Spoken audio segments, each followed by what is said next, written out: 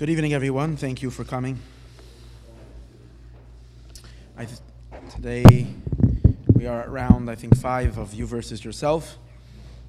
We are beginning chapter 3. We left off last week's class. We were discussing the root of the dual personality that we experience. Conflicting urges, desires, wants, aspirations, ambitions, and goals. It must be that as we explained, that it seems it's not just that there are different drives in a human being, but there are two beings, two separate entities living inside of us. We are all a composite of two souls. And we have a dark side and we have a bright side, a godly side and a I don't know how we will relate to the other side, make it look a little nicer. It's sometimes referred to as the animal side, or we can look at it as, sometimes the animal can be a little more sophisticated and more human looking. But we have these two sides to us, a godly side and a holy side and an unholy soul. And in our earlier parak last week, or really in the last three classes, we discussed the nature, the essential nature of the two souls, where they come from, where their origins are from. The dark soul, as we learned, comes from a dark place, and it comes from a place that is klipa, that is unholy. And that's why, that is reflected in the nature of that soul, that it is a soul that is interested in unholiness. It doesn't necessarily mean that the soul is going to stay that way. Obviously, or not obviously, but we are taught that that soul, that's the whole purpose of life, is that we have to impact that soul, change that soul, and redirect it.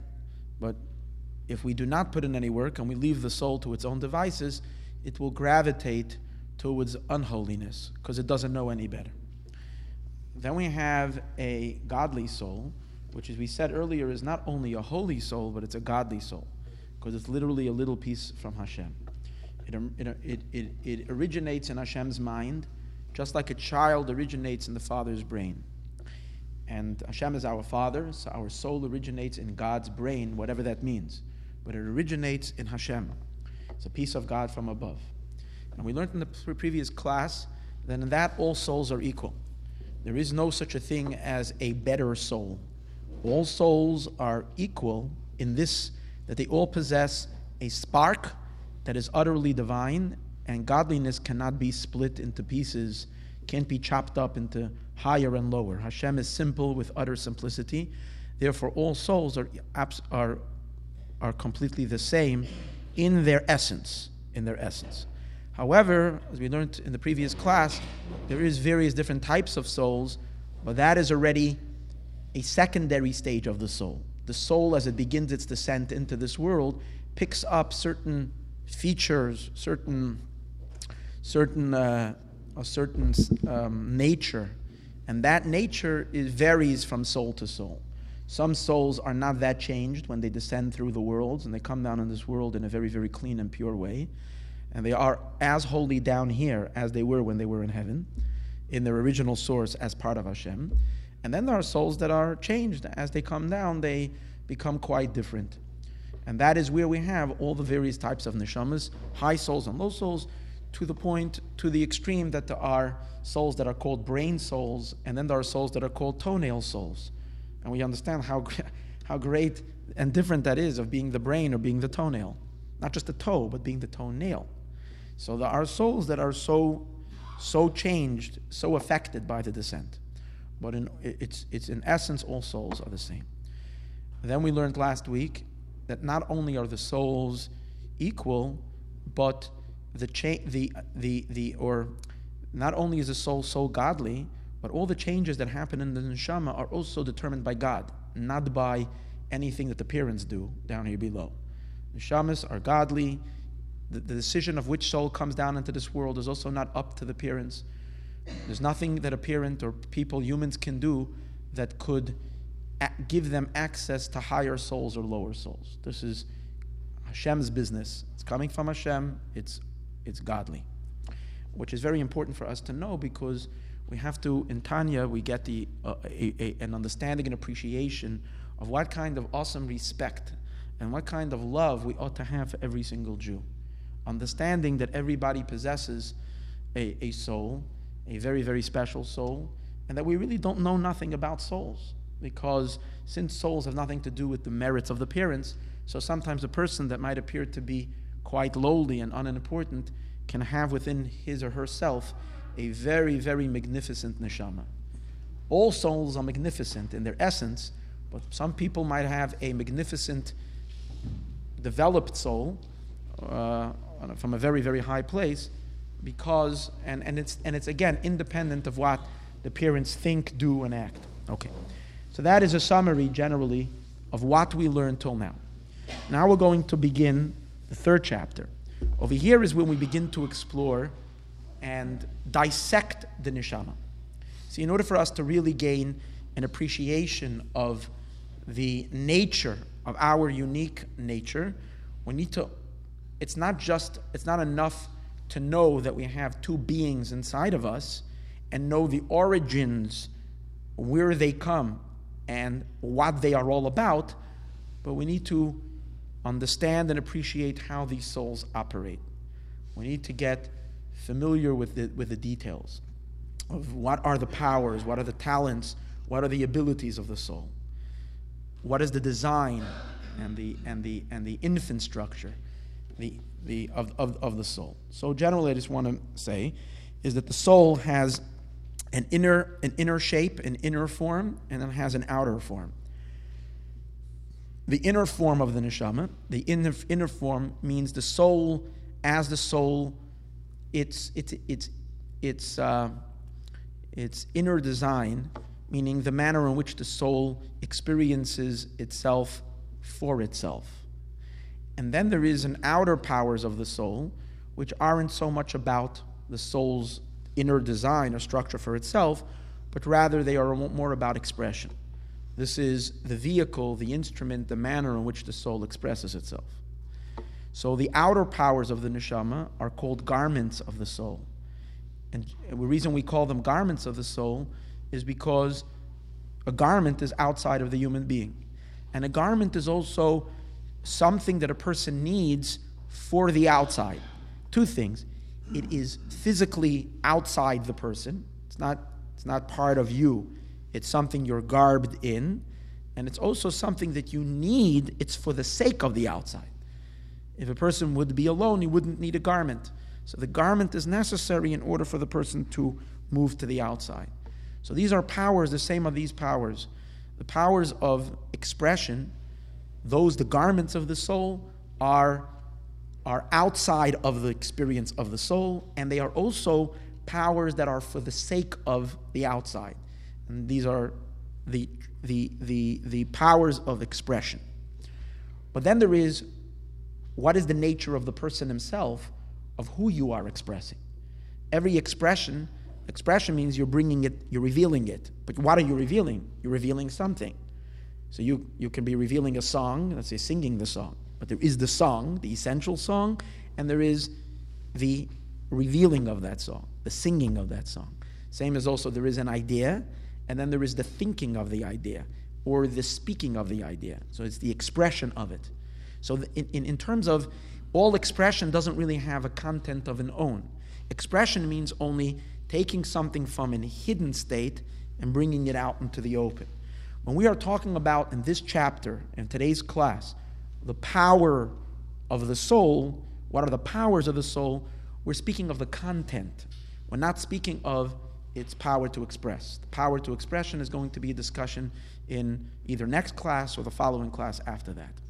So, what's the design of the soul? The interesting thing is like this. We have two souls. We have a godly soul and we have an animal soul.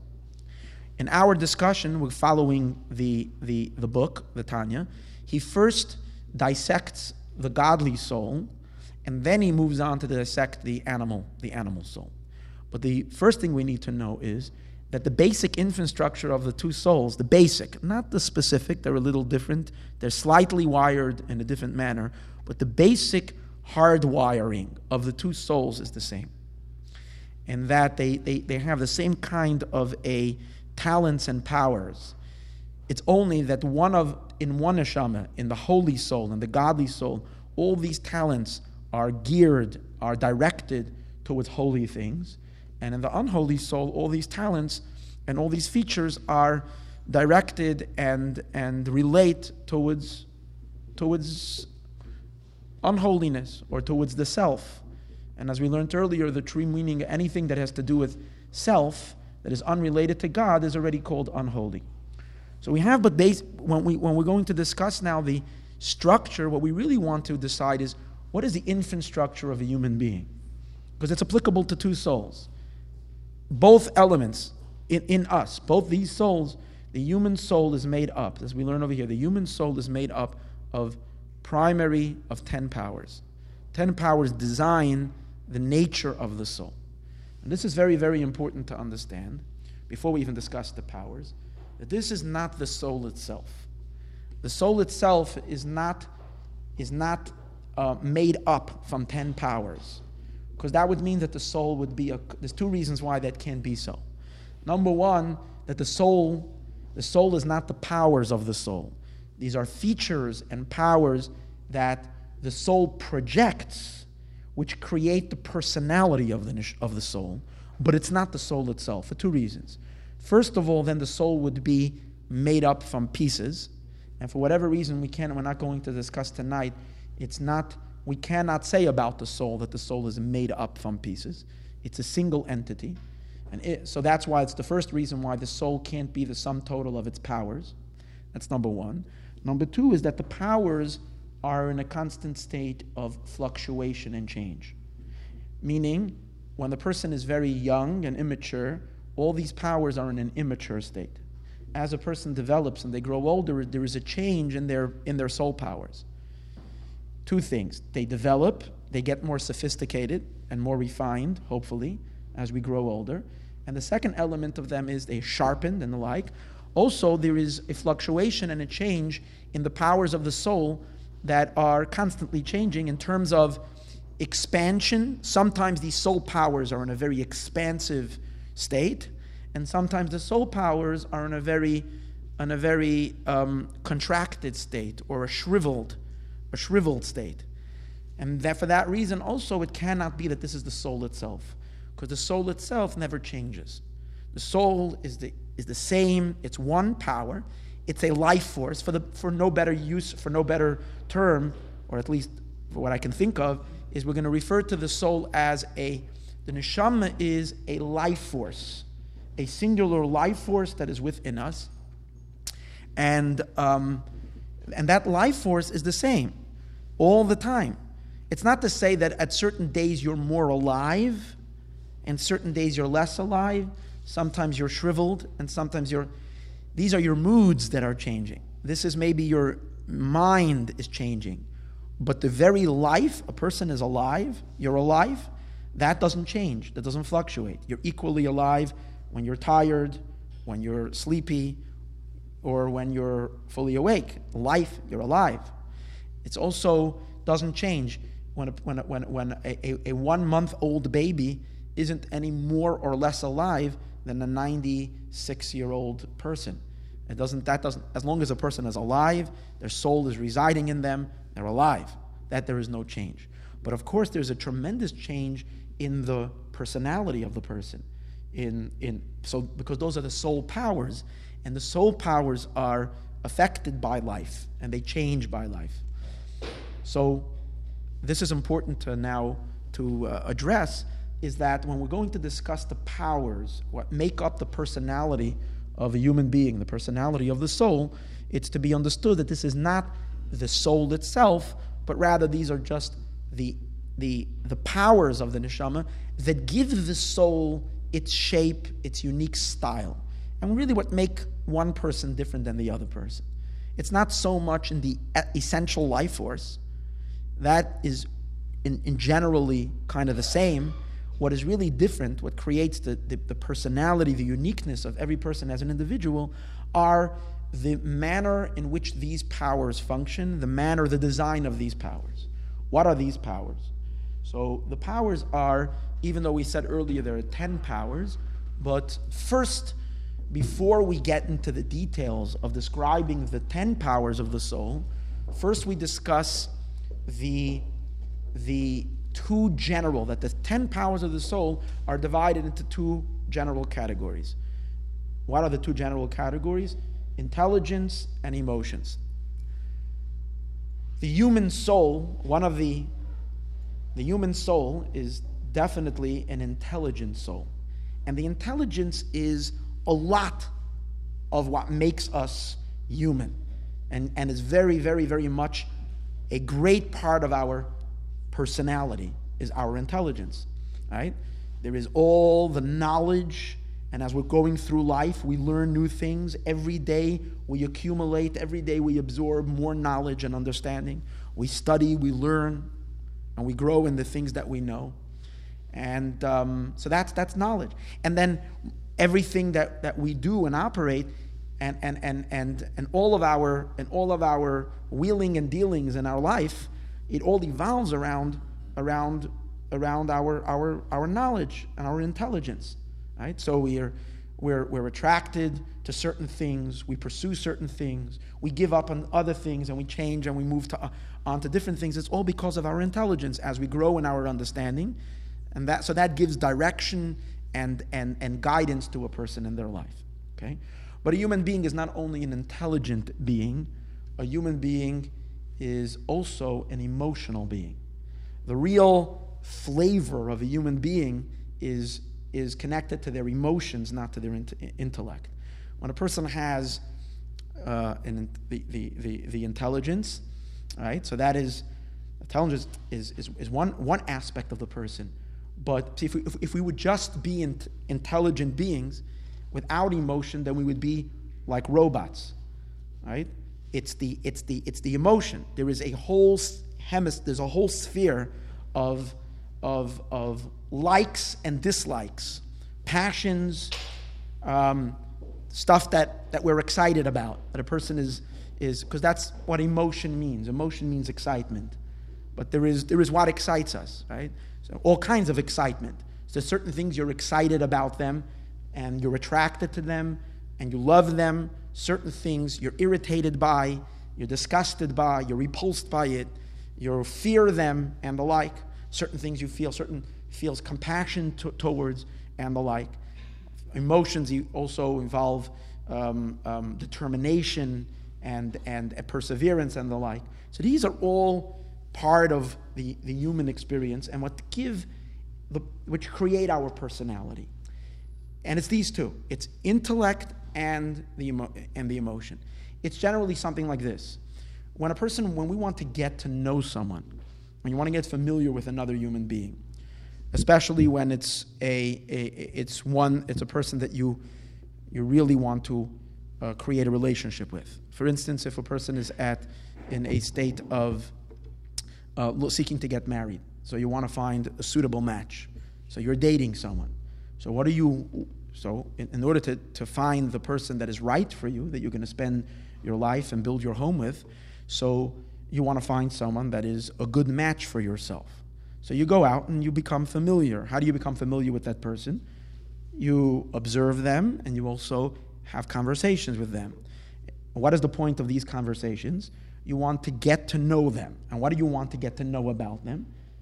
Okay, so physically, you see if you're attracted to this person or not. So that doesn't take too long to decide. But then you want to know if you have any inner identification, if there's something, if you have some, so an inner something similar between you and that person, similar interests and the like. So what is it that you want to get to know? So the first thing you want to know about that person is you want to know what is their worldview, what is their philosophy, what is their ideology. So generally we're living in a world as we are, a lot of the headache is kind of removed from us if you're living in a Jewish world, in a observant Jewish world, because on a broad scale there is a certain already an initial worldview and philosophy that we're all alike, because we all ascribe to Judaism and we have the basic tenets of of Judaism. We believe in the same morality and the like. Within that, of course, there are so many details and nuances. But in the world, there are so many different people with such extreme philosophies and ideologies. So if you're meeting someone, and so that person, who knows what they believe in, who knows what's in their mind. So you want to get to know what is their philosophy. So that's number one, right? And then, so again, a very important aspect is to know their religious affiliation, and that a lot describes their worldview, if you're a religious person. And then, aside from that, you might want to know their political affiliation, right? People can be drastically different. Some people have extreme views to the right, and some people have extreme views to the left. If you're going to marry someone, and if these are things that mean to you, right? So it doesn't necessarily be that you're very into politics, but you have a general approach to life. So you want to get to know, where does that person stand in their political views, or other things, whatever it is that intellectually interests you. So that tells you, that's a lot of who this person is what do they believe in, what is their mind, what is their state of their mind. But that's not enough. The other element is you also want to know what are their emotional interests, what are their feelings, what are they passionate about, right? So you might be a person who has a strong passion for the arts. The other person might be someone who just doesn't care for the arts. Okay, the question is, how meaningful is it to you? You might say, well, it's not that important for me that my spouse share this interest. Certain things, yeah. But you want to know if this is right? If you love nature, and therefore, if you one day want to go on a vacation or you have the ability to spend time together, you would like to do it in the Himalayas. You want to go out to Yosemite or to the other places and see the beauty of nature, and you have another person who just has no interest. So there's no emotional attachment to that. They'd rather go to an amusement park and go on a twirl upside down on a roller coaster 20 times than being by the most gorgeous sunset. So there's obviously some kind of a disconnect on the emotional level between you and this person. So you want to get to know, familiarize with the person's what they like, things that they don't like, things that they're attracted to, what they're not attracted to, and the like. So we see, once you know their mindset and their view on life and on important things in life, and where they're emotionally at, then you generally know the person. You know who they are. There are still certain character traits that is important to get to know, but it's interesting in Tanya, we have to investigate that. Why, when he discusses the person, he doesn't talk about temperament, at least not in the context of the soul. The temperament of the person has what kind of, you're a very relaxed person or you're a nervous person and the like. That is not discussed over here in terms of the inner infrastructure of the soul. What he does talk about is intellect and emotion. That makes up who a person is. Now, our soul is made up from an intelligence and from an emotion. Now, more specifically, the intellect and the emotion of the neshamas is specifically divided into 10 powers. Okay, we spoke about two general arenas within the soul: the knowledge of the soul, the intelligence, and the emotions. But more specifically, there are 10 powers. The 10 powers of the soul are 3 intellectual powers, means the intellect that we had discussed before is subdivided into 3 intellectual powers, and then 7 emotional powers. The 3 intellectual powers are called wisdom, chachma, which is wisdom, bina, which is understanding, and das is knowledge. The 7 emotional powers are chesed, which is kindness, gevura, or kindness and love, gevura, which is fear or might, strength, discipline, and fear, teferes, which is beauty, harmony, and compassion, netzach, which is victory, perseverance, determination, and the like, hod, which is translated as glory, but also relates to submission, yesod, which means foundation and connectivity, bonding, and then malchus, royalty, revelation. So these are the 7 primary emotions. Even though when we look at ourselves and we say, wow, I got such wacky emotions. I have so many different kinds of emotions. Every day I have different emotions towards things. And it's the variation is so rich and so broad. What is it? Is it that we're saying over here that there are 7 emotions? That is because the emotions are integrated. Each emotion is integrated with the other emotions. The way the emotional structure of the person is that the emotions are intertwined one with each other. So therefore, a rich emotion is emotion that is not just singular, but it's an emotion that is complex, because there's a few emotions together that create a certain mood and a certain excitement that you're feeling at that time. So being that there are 7 emotions, and the 7 emotions interact with each other, it's for that reason that it provides for the complexity of a human being being able to experience so many different kinds of feelings. However, if we were to take these emotions, any emotion you have, and we were to put it under a spiritual microscope and look into it and see what is it really made out of, we will discover that there are only 7 root emotions, which are the root of all the emotional experience within the human being. 3 intellectual powers, 7 emotional powers. Now the intellect precedes the emotion.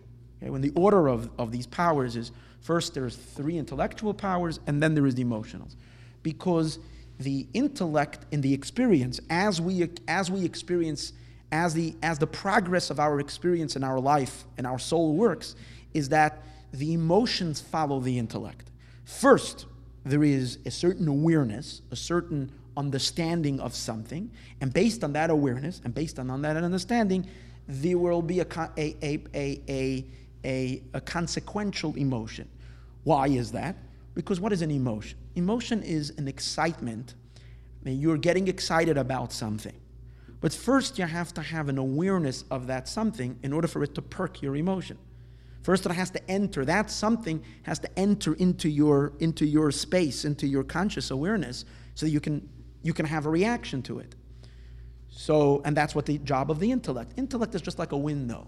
It's allowing the outside to enter into you so that you can become familiar. No, there are so many things that we don't have any emotions about because we just don't know them. So many people that we don't have no feelings to them. Not because they're not great people, not because they're not lovable or they're not fearsome. It's just that you didn't know that this wonderful, amazing human being lives around the corner from you because you just never met, you never had a conversation. They're not within you don't have the intellectual awareness.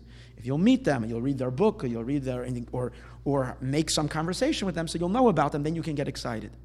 So you first have to have, and then when we get to know people, so what happens is there is sometimes someone who we meet them and we don't understand or have an appreciation in who that person is, or maybe we do and we find that this person is, at least for you, doesn't mean that they are that way, but for you they're boring, so it doesn't create any emotional response within you. You don't have any love, you don't have any feeling of desire to get close or desire to go away. It's just next. This person doesn't capture your attention. And then there are people that once you know them, or I'm talking about people, but it doesn't only relate to people. It's things or any ideas, subjects, whatever it is, phenomenon and entities that enter into you, and it calls for a strong reaction. You get so many things. You're listening to the radio, and there's constantly the guy is blabbering on and on and on the news for the half an hour, and you can be doing whatever you're doing or driving, and it doesn't really mean. But suddenly there is certain news that suddenly makes you shrivel in fear or shiver in fear, right? And there is a certain information that gets you very excited. Okay, but we see over here that the emotion in excitement, what is the excitement means that entity, that aspect is affecting you, it's impacting you. But it can only affect and impact you if it first enters into your space. Once it's there and you're aware of it, then it can stimulate. An emotion is a stimulation. You've been stimulated towards that thing in some manner. That's why first we have the intellect and then comes the emotion. Now, the Tanya says something really awesome. He says that the reason why the human psyche is designed with these 10 powers, and in general, in intelligence and in emotion, is because the soul is reflecting God. And the divine personality, God's so to speak, psyche, if we can say that about Hashem, is also one that has an intelligence and an emotion. Now, God forbid to say on Hashem that Hashem has a psyche, and God has any kind of personality, because Hashem is beyond all description, beyond all form. Even any abstract form, Hashem doesn't have any form. However, as we spoke last night in the class, that Hashem has decided, for the sake of having a relationship with the world that He created, to assume a certain personality. He decided, that's what it says in Pasach Eliyahu, which is a Kabbalistic writing by Eliyahu Hanavi, where he says about that Hashem, Antu da pikas asar tikunin. You, God, you have projected 10 powers. V'kerinen line, and they are called Eser Sephirin.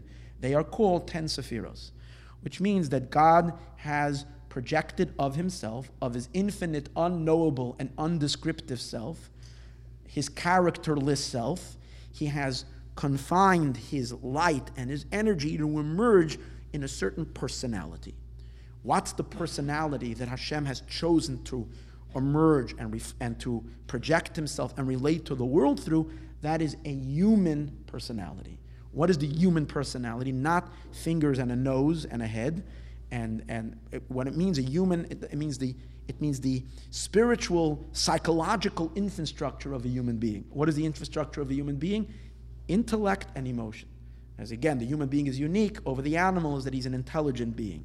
So that is the reason why humans are that way, is because that was the way God emerges in a relationship with the world, is through these 10 powers. And that's why we spoke last night, God is referred to many times in the Torah as an Adam, a human being. When Yecheskel saw the chariot, he saw on the chariot there was an image of a man. What did he behold? What did he see? He perceived in some way the Eser Sephiros, the 10 attributes, which means he recognized that the being that's sitting on the throne is an intelligent being, and the being that's sitting on that throne is also an emotional being. And we find in the Torah many references to God's knowledge. We look at the world, for instance, and we say it in davening every day.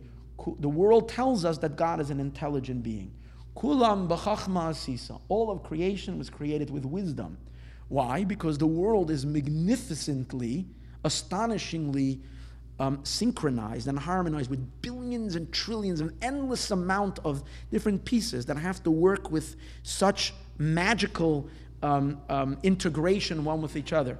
So that tells us that the one who created all this must have been super intelligent. The intelligence that we see in the world of God is only a tiny, minuscule reflection of God's true intelligence, which is infinite. But we find in the Torah that the Torah speaks a lot of God as an intelligent being. He knows what's going on. He knows everything that happened, everything that will be. So that's Hashem's mind. Then we also have in the Torah many expressions of God's emotions. Like this week in the Parsha, when we have God's being angry at Egypt, and He destroys them in the sea and the like. Hashem feels compassion for His people. So we see the emotion, we identify the emotion of compassion. We speak to God every day and we say, Zocher rachamecha v'chasadecha. Remember your compassion, remember your kindness. So we're relating to Hashem emotions and intellect. Our neshama, our soul, the human being, is created in the image of God. In the image of God, and so that's why we also have, corresponding to the divine personality, we too have a personality which is similar, which mirrors and reflects godliness. Not only that, he's saying something much deeper than that, and that is, it's not only that we are created similar to God. The reason why we possess the same infrastructure, psychological infrastructure that God has, is because our soul is derived from God. It comes from God. And since our neshama is, like we learned earlier, our neshama is a child from Hashem, just like a child is born and he looks and has the appearance of his father or his mother, or both, so too we as Hashem's children have, and really this carries on really not only to the Jewish people, but all human beings who are created in Tzelem Elokim, so we have certain features. Now, but here's features that are godlike, but there is something unique about the Jewish soul, and that is that the Jewish soul, being that the Jewish soul is a a part of God, as we discussed this in last week's class, the difference between the Jewish soul and all other souls. So the 10 features that the soul possesses are not only resembling or similar to God, but rather they are godly. The reason our intelligence actually stems from God's intelligence. It's a little piece of Hashem's intelligence. Our emotions come from God's emotions. Of course, our intelligence and our emotions of the neshama is way, way, way, way inferior. Our intelligence and emotions are watered down endlessly in comparison to its divine source, but nevertheless, they come and they're derived from Hashem's, from the Esser Spheros above. And going back to what we had said earlier, just like we cannot say that the soul, another similarity that we see between us, our soul, and Hashem, and the source from where our neshama comes from, just like by the human soul, as we spoke earlier, the soul is not made up from 10 powers. There is a soul. The soul itself is a simple life force that doesn't have any description and any definition. The powers are just manifestations and expressions and projections of the soul. Same is also above. The Esser Sfirot is not God himself. Hashem is not the spheres. The Hashem transcends infinitely the spheros. What he does is, however, is he projects those spheres as these are a projection of God, similar to our soul powers, which are a projection of the soul. Okay. Now, we will begin to examine these. Now, one more thing before we do that, and that is, what is the relationship between the first 3 powers, the intellectual powers and the emotional powers? We briefly touched upon it earlier, that the intellect is what is responsible and is the source of the emotions. Because as we had just discussed, that a person will only have an emotional reaction and an emotional stimulation towards something if they have a certain pre-knowledge of that thing in order to get excited by it. So the relationship is, the type of relationship that is used is that the intellect is called the parents and the emotions are called the children or the offspring. They are the descendants of the intellect. That's why the Kabbalists, when they speak about the divine attributes above, God's intelligence, they refer to the first 3 attributes, which are called Chachma, Bina, Das, wisdom, understanding, and knowledge. They are called the mother attributes. They are called Imois, the mother attributes. And the emotions are called the children. Why are they called the children? Because mother and children, because the mother is the source of the child. The mother produces and develops the child. The intellect produces and develops the emotions. Now, the intellect, we begin with an examination of the 3 intellectual powers. Why do we have 3 intellectual powers? What are they? So the first intellectual power, or the first power of the neshama, is called, I just want to mention one more thing before we go into this, also important to note, that just like we said earlier that there are certain elements and powers of the neshama that are not the soul itself, they're external, they're the garments of the soul, which is the manner in which the soul expresses itself, but it's not the content and the makeup and the personality of the soul itself. So too there are other powers in the neshama that precede these 10 powers. The expression powers of the soul come after the 10 powers. In other words, once you have emotion, once you have intellect, there is a manner in which you express that intellect, a manner in which you express. So the expressing powers are external, they're garments that are on the outside.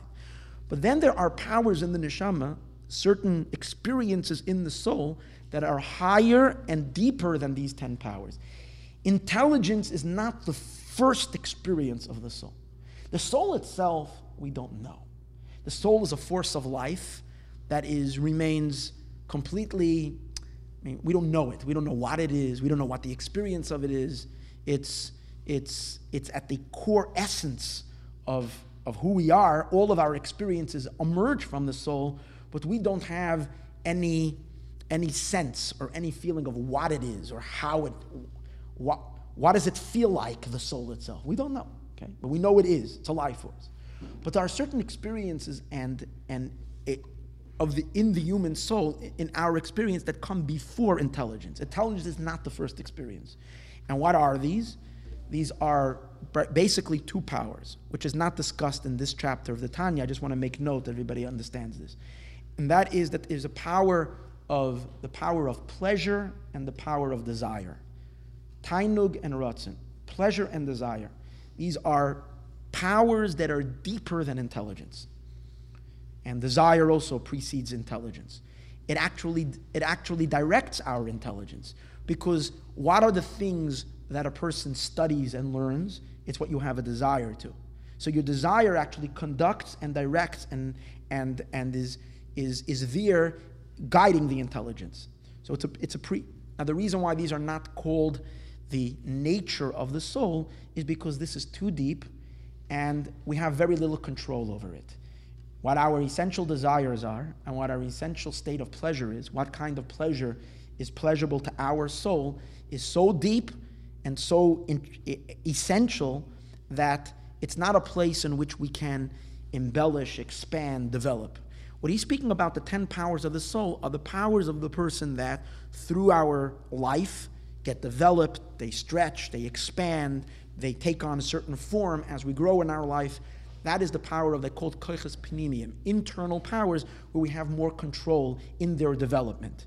However, these essential powers, they're very, very deep, very close to the essence of the person. It's too deep, it's more related to the subconscious human being than to the conscious. Even though we have glimmers of consciousness of it, pleasure emerges from time to time in a manner that we can feel it and we can sense it, but that's only a tip of the iceberg. It's like the tip of a mountain that's submerged in the sea that's sticking out as an island. But really it goes miles and miles deeper. Same as also with our pleasure and desires. They're rooted very, very, very deeply in the subconscious of the person. And only the outer element of it emerges on the outside. Okay, now we go back to the 10 powers, the power of, we're beginning with the intelligence. The intelligence is really constructed of 3 powers. The 3 powers are, the first power is called Chachma. Chachma is wisdom. Second power of the soul is called Bina, which is understanding. What is the difference between the Chachma and the Bina? And that is that Chachma is the experience of perceiving an idea, a concept, its initial perception. It's the first glimmer or the first glimpse of an idea. It's the way any knowledge and any information enters into our psyche is it first enters as a point, as a undeveloped point, just a snapshot. Chachma is related to vision. It's like seeing something. When you see something, initially you don't notice the details yet. You first take in the whole picture, the whole thing as one picture. Once you've seen it and you've seen the whole thing in its entirety, then you begin to dissect it. And that's the process where the exercise moves, or the energy moves from the right side of your brain to the left side of the brain. Chachma takes place on the right side of the brain. The power of creativity. It's when you have this creative ability to create, to find, to discover a new idea, whether you're creating a new idea or whether someone is conveying a new concept and a new idea, or that you just happen to notice something that you haven't noticed before. First, it's a flash, it's a point, it's a little dot. Then the Bina is the development, the stretching, the opening up of it, and to the process of dissecting something, to see and to examine its details, its particles. That's why Chachma is many times seen as a point and Bina as spatial. Because like in the names, in the God's name, the Chachma is a Yud and the Bina is a Hey. What is the difference between a Yud and a Hey? A Yud is a dot and the Hey is taking that dot and creating space, developing space from that dot. Because what is a hey? You're really beginning with a point, and then you're stretching the point horizontally, and you're stretching the point vertically.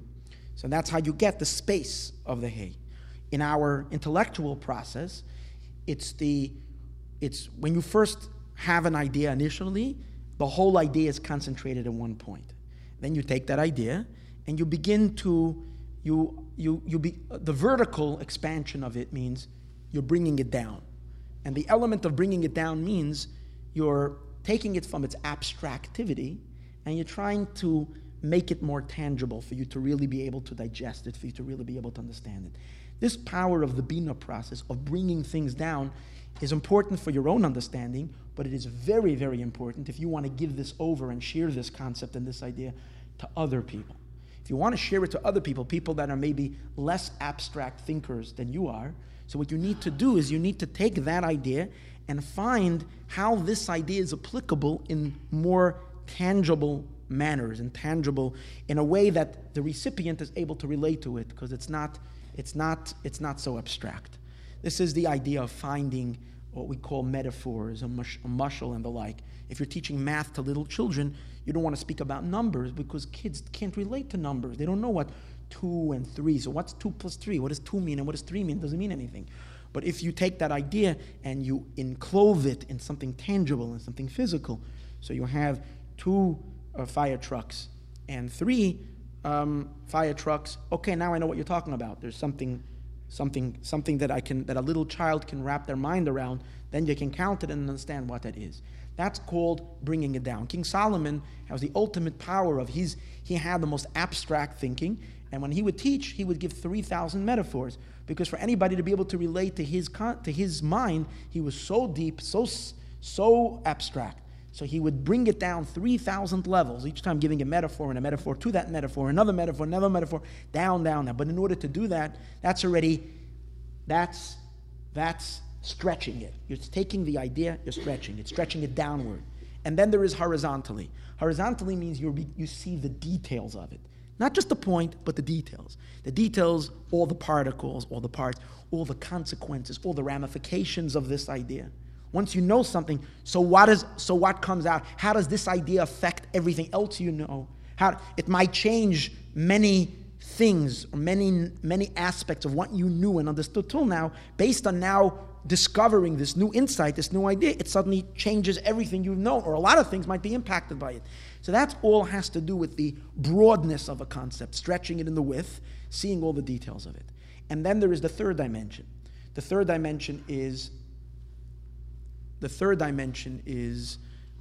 depth. It's three-dimensional. Depth is the power of Bina, is its analytical skill, is to delve very deep into the point. Initially, when you see the point, you have a point, you have something, but you haven't really gone and see the depth. So when you're going deeper into something, you start discovering more details and more elements to it. So the understanding, the depth of something actually helps you stretch it in both directions. First of all, you can bring the idea down lower when you understand it better. As we all know, we're far, far better equipped with teaching something if we really thoroughly know it. That means the more deeper you go into it, the more you're able to bring it down. And also the more details you see, the more consequences you see of this idea and the like. So that's the concept of Bina. Taking the idea from a point and stretching it in all directions. In our soul, okay, now let's take a look for one moment. In our soul, these two powers of Chachma and Bina, is the power in our holy soul, in our godly soul. It's our power to get to know godliness, to get to know Hashem.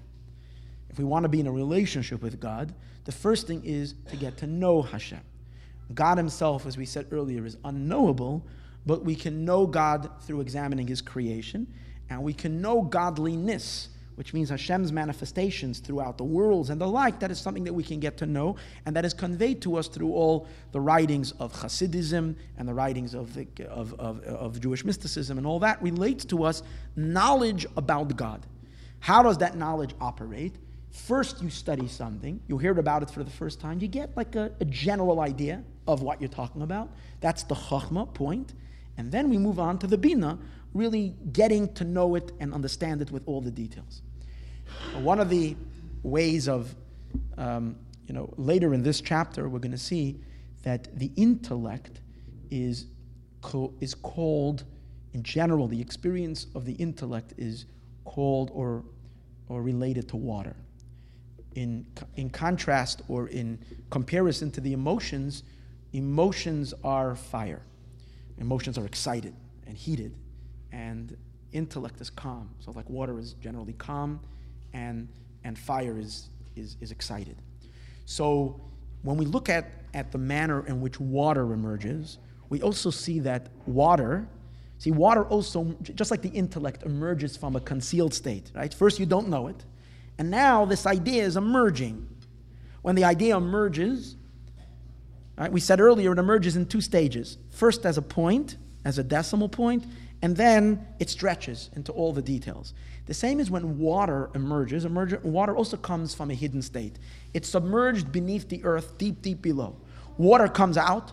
So how does water emerge? Also in two stages. First the chachma state, and then the bina state. The chachma state is the spring. You see water coming from the earth. It comes drop, drop, drop. A little trickle, a little bubbling. You're walking in the forest somewhere, you're on a hike, and you see this little bubbling. It's a spring that's coming from the earth. Then the spring creates a little path of water, and you have few springs. Those various different flow and little droplets of water, as they're getting together, form a little streamlet, a little brook. And as it continues on, a few of these streams come together, and suddenly it becomes a river, a raging river with tons of water, beginning from a small little drop, drip drop, as it's coming from the source. That's the aspect of chachma is called a mayon. Mayon means a spring. The bina is called a nahar, a river. The difference between the spring and the river is the spring is small and the river is broad and big. The process of chachma bina, as intellect moves through our psyche, through our experience, is it emerges first as a point, as an initial barak, a flash, just a point, and then it develops into a full-fledged, broad experience, intellectual experience, with depth and width and the like. Now,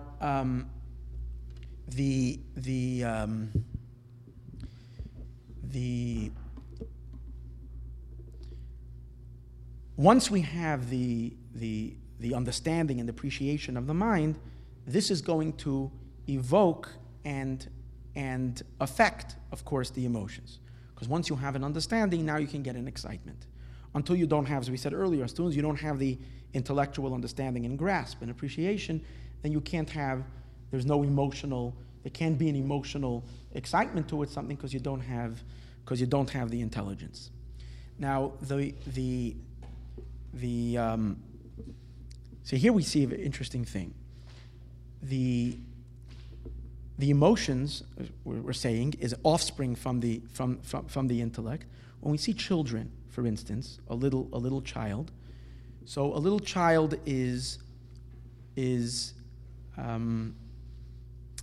we can identify emotions already in a little child because there is some kind of an awareness that a little baby has, right? So the little baby is born, and it doesn't take a week, 2 weeks, where you can see that the baby has certain likes and certain dislikes. If you try to stick your finger up the nose or try to clean their nose, they get very upset. And after one time doing it, they're very, very clear to let you know that they don't like that, right? And then the child gets very excited when they feel that their mommy is feeding them, because that's good. That feels good. So the child is beginning to get an emotional. You see the emotions already emerging. And as the child grows a little older, again, there is a greater development of the emotions. Again, the child gets scared by strangers, the baby, and feels, you see affection and love to the parent. Right? Now you go and you meet, 20 years later, you meet this little baby girl. She's 20 years old now. She's no more a little baby. Here you suddenly take a look at this person, and the emotions look very, very different than when the baby, right? This girl hasn't put a glass of milk to her mouth already in the last 7 years, right? Now, right, there is a cappuccino is interesting, but not. So what happened? There is a change. There is a change in her desires and her wants. She had such a love and such an affection and such a passion or love to her parents. Now, her affection and desire and love is to other people, to friends and others, and sometimes even at the expense of the relationship with her parents. So what happened? What changed? How did the emotions have such a wild or such a drastic transformation? What changed in the person is their intellect, is their understanding. When you're a little baby, so you only know very few little things, and that's where the emotions are at. As the child is growing older, you have an understanding of that there are other things that are delightful, there are other things that are pleasurable, and there are other things that are nice. Your taste buds can get excited by other forms of food than just mother's milk, and you have that desire and that want and that kind of a passion for these things. These things are changing as the person is growing older. So we see clearly there's a symmetry between the intellect and the emotions, as the intellect being the parents and the emotions being the children. Now the third function but just like a parent, important, just like a parent possesses, just like in order for a child to be born, it's not enough to have one parent. You need to have two parents. It's a father and a mother which will create the child. So too in the intelligence that precedes the emotions, there too we have a father and a mother. The father is the chachma. The chachma is called father, and the bina is called mother. Why is the chachma and bina called father and mother? Because just like in the physical creation of a child, the father creates or contributes to the child by contributing a point, and that is the seminal drop, which is the source of the child. And then the mother takes the child and fully develops and brings out all the organs and all the limbs and all the details till you have a full-fledged human being. Same is also the relationship of Chachma and Bina and how they influence and how they impact the emotions. We said earlier that all the three intellectual elements are sometimes called mothers. Now, when we get more specific, we say one is a father and one is a mother. The reason for that is because just like with parents and children, the child has more, the mother is more obviously related to the child in the sense that it's more apparent that a mother's relationship to the child. It's clear that the child was in the mother's womb for 9 months and so forth. The father's relationship is a more distant, less apparent relationship. So the same is also in terms of the Chachma and the Bina experience. In order for an emotion to be born, a person, you need the process of a flash, of an idea, of a concept, and then that concept has to be developed. In order to get excited about something, it's not just enough to have a quick glimpse on that person or that idea or that phenomenon. The only way to really get excited about something is to really familiarize yourself with the nature of that person or that being or that object, or you really want to know it well. So it's really the Bina that develops the emotions. Just like the mother fully develops the child. But the Bina can't function without a Chachma, because the Bina has to have something that it evolves. It has a point, which that point is what it develops. So the point is the nucleus of it, and the Bina is the space that is formed around that nucleus. And together, between the Chachma and the Bina, we can create emotions. There's a third intellectual power, and the third power of the mind is the power of Das. This power, however, of Das is something that we will better understand after we have a better grasp and understanding of the emotions themselves. And that, as Hashem, we're going to discuss in next class. So we'll understand what is the content of the emotions of the godly soul, how do they get excited, what type of excitement does the soul experience, and then we'll understand the role that the third power of the intellectual power of the soul, which is the Das, the role that it plays in the development of the emotion, the essential, pivotal role of that das. But Be'ezus Hashem, we'll leave that into next class. And for now, we're going to open up to some questions if anybody has. Yep. So you can use the intellect to control your emotions? Yeah. Sometimes it takes a lot of exercise. Not sometimes, always. In other words, the intellect definitely has the power to control emotions. Certain emotions, the intellect has instant power over, and it's very easy. These are right? Which there are emotions that are more obedient to the mind. Then there are emotions that are already fully developed to a point that they took on a life on their own, that they're not so hinged on the mind. They have their own. It's like a child. It's like when your children are small, it's easier to control them. Once they become teenagers and they get older, forget it, right? So the same is with emotions. There are certain emotions that they distance themselves from the mind, where it's no more about why. The reason is not important anymore. Now I just love this thing. I don't even know why. I forgot already the reason why I love it. I have already an attraction to that thing. Then the mind has a harder time to take possession of that emotion and to curb it, develop it. But the mind could do that. But that takes work of strengthening the mind's control over the emotion. That's one of the real main features of the exercise of the Tanya. What the Tanya comes to teach us is how to develop that relationship of mind and heart, and how to be able to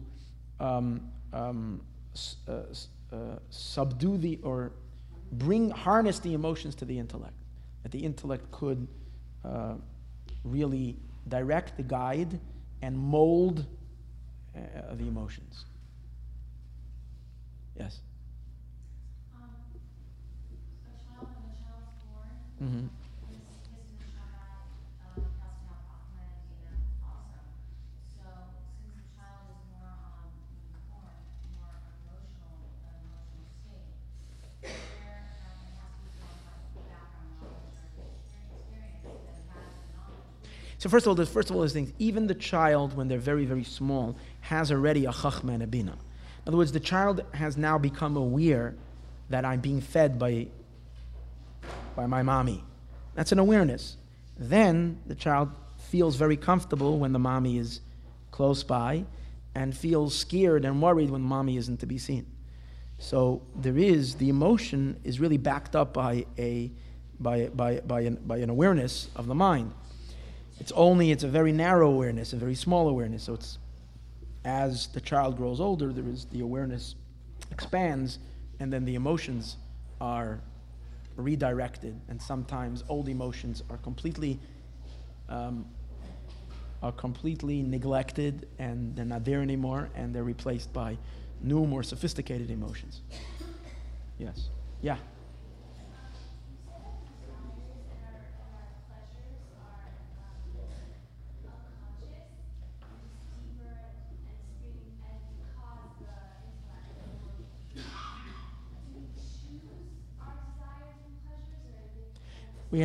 Here's the thing, pleasure and desire we have far less control over. What? When a person likes vanilla and the other one likes chocolate, there's not much of a choice in it. It's just some people are vanilla and some people are just chocolate people. Right? It's a different kind of a thing. So no. So we have to differentiate between emotions and desires. Emotions emotions are more reactions to outside stimuli. Desires, we're talking about things that you want that emanate deeply from core desires of a human being. They're not coming from the outside. It's not something that attracted you. It's from within. Right? This is connected to who I am as a person, that I desire this thing. Right? So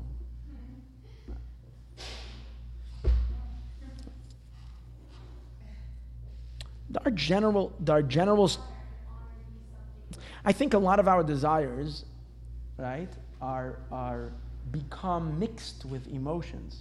In other words, they become, meaning as the desire is desire, it's very, very unsophisticated. It's very raw, intense.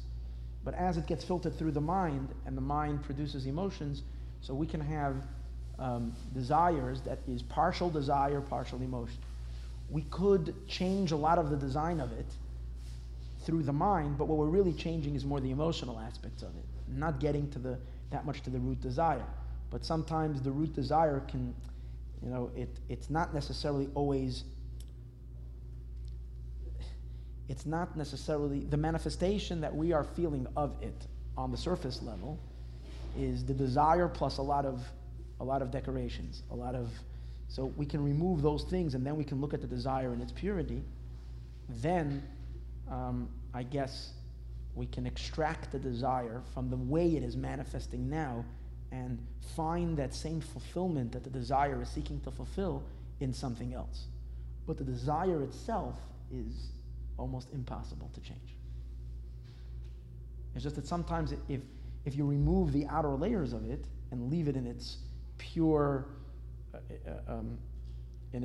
state, it can be very, very different than what the manner in which it's demanding or directing us at the present state. Yeah. Everyone have a good week. Shavua Tov. Thank you.